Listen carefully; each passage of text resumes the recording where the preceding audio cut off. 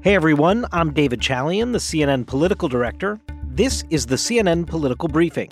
Here's what you need to know in politics for Wednesday, February 1st. I'm not here to play political games. Show me your budget, I'll show you mine. Welcome to Divided Government in America. Speaker McCarthy, President Biden meet for their first one-on-one with big-ticket items on the agenda. As we're recording this podcast on Wednesday afternoon, House Speaker Kevin McCarthy, the Republican of California, is in the Oval Office with President Biden, and this is the first time since Republicans won the House majority that the new Speaker and the President have gotten together to talk about a whole slew of issues, no doubt, but chief among them is how the United States is going to avoid a default. I thought this was a good meeting. We promised we would continue the conversation. We'll see if we can get there. I think at the end of the day, we can find common ground. As you know, the debt ceiling has already been hit. And now, of course, the Treasury Department is employing all those extraordinary measures so that the government can keep paying its bills. But the rubber will hit the road come June or so, according to the Treasury Secretary. And therefore, President Biden, Janet Yellen, the rest of the administration applying a ton of pressure to Republicans on Capitol Hill to get going on a plan to raise the debt ceiling so that the full faith and credit of the United States is not in question.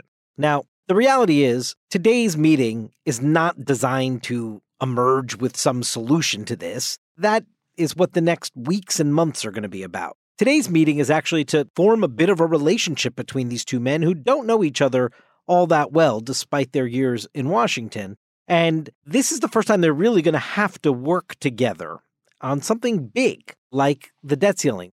The political fallout could quickly turn into an economic catastrophe for the United States if these guys don't get this right.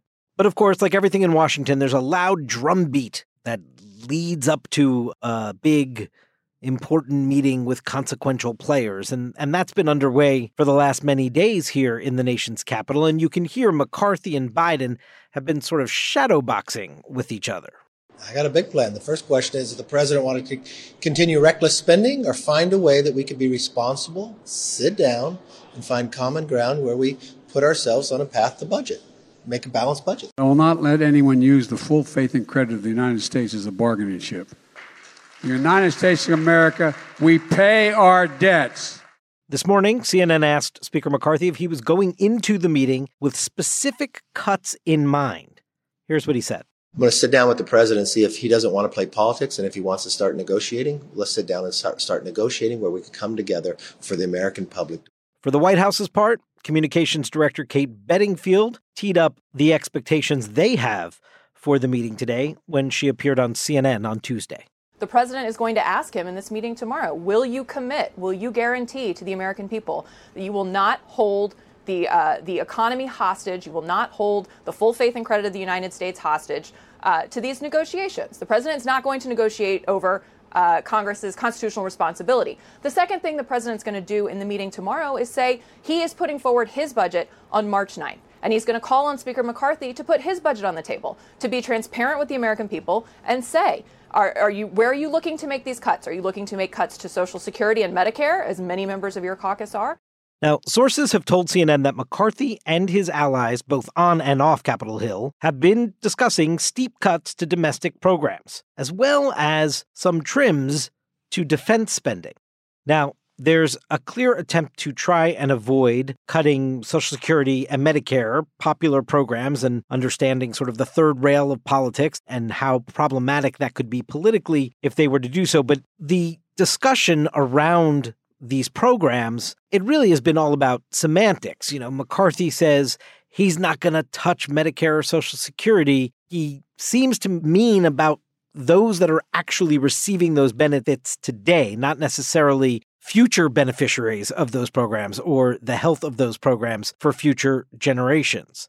Now, the White House and other Democrats question if indeed all and any cuts to Medicare and Social Security are truly off the table? Does that include attempts to slow the growth of those programs over time? These questions are not being answered with any kind of specificity from Kevin McCarthy, and that's clearly by design, as he's just entering into these negotiations with the White House and wants to leave himself some space to maneuver.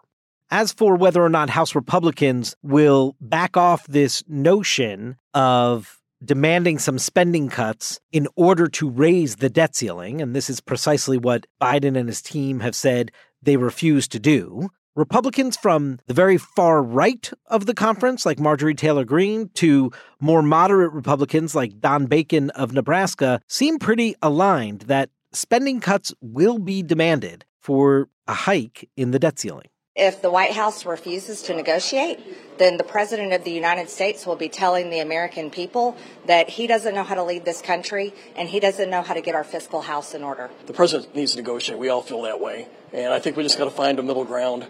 And I think once we find a middle ground, we'd be willing to vote yes on it. But there is also the reality that there are a handful, maybe more than a handful, of House Republicans who simply will not vote to raise the debt ceiling under any circumstance. They could zero out the federal budget, and they are not voting to raise the debt ceiling. Listen to Republican Congressman Tim Burchett of Tennessee explain his thinking on this to my colleague Manu Raju. I voted to shut it down under Trump as well. I think we were reckless then, and we're going to be reckless again, and it will never stop. It sounds like you're prepared to go over the cliff if you have to. Over the cliff.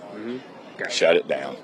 Of course, add in Greg Pence or Andy Biggs and some others, and you get to the reality that Kevin McCarthy, if indeed he is going to bring a bill to the floor that will raise the debt ceiling and avoid default, he's going to need Democratic members to get on board with that bill as well. So this isn't just a scenario where Kevin McCarthy makes all the demands or otherwise a bill doesn't get to the floor. There is going to be a negotiation underway because it's quite clear some Democratic votes are going to be needed to accomplish the ultimate task here. For his part, Mitch McConnell, the Senate Republican leader, who has said and assured there will not be a default, and yet he said this is not his show. He's backing off and letting Kevin McCarthy take the lead here. He provided this rhetorical backup today for his colleague from across the Capitol. The same president who happily signed off on trillions of dollars of needless party line spending needs to begin good faith negotiations on spending reform with Speaker McCarthy and do it today. As you heard the president at the top, show me your budget. This is a Democratic counter message in these negotiations right now. Democrats trying to sort of force Republicans' hands to make it clear and specific which programs they are looking to cut as a part of these spending negotiations. Here's Democratic Majority Leader Chuck Schumer. These are debts we incurred. We should just pay them, period. We can't even begin to have any kind of discussion until they show us a plan. And as I said, I doubt they're going to be able to pass that plan with just Republican votes in the House.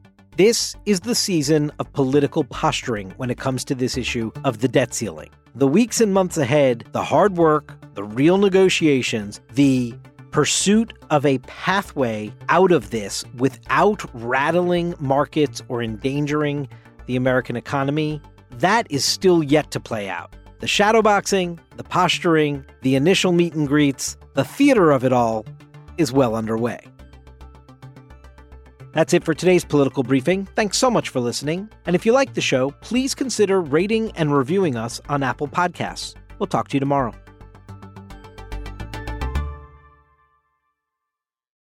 Over 37,000 companies have already made the move to NetSuite. Backed by popular demand, NetSuite has extended its one-of-a-kind flexible financing program for a few more weeks. Head to netsuite.com/briefing. netsuite.com/briefing.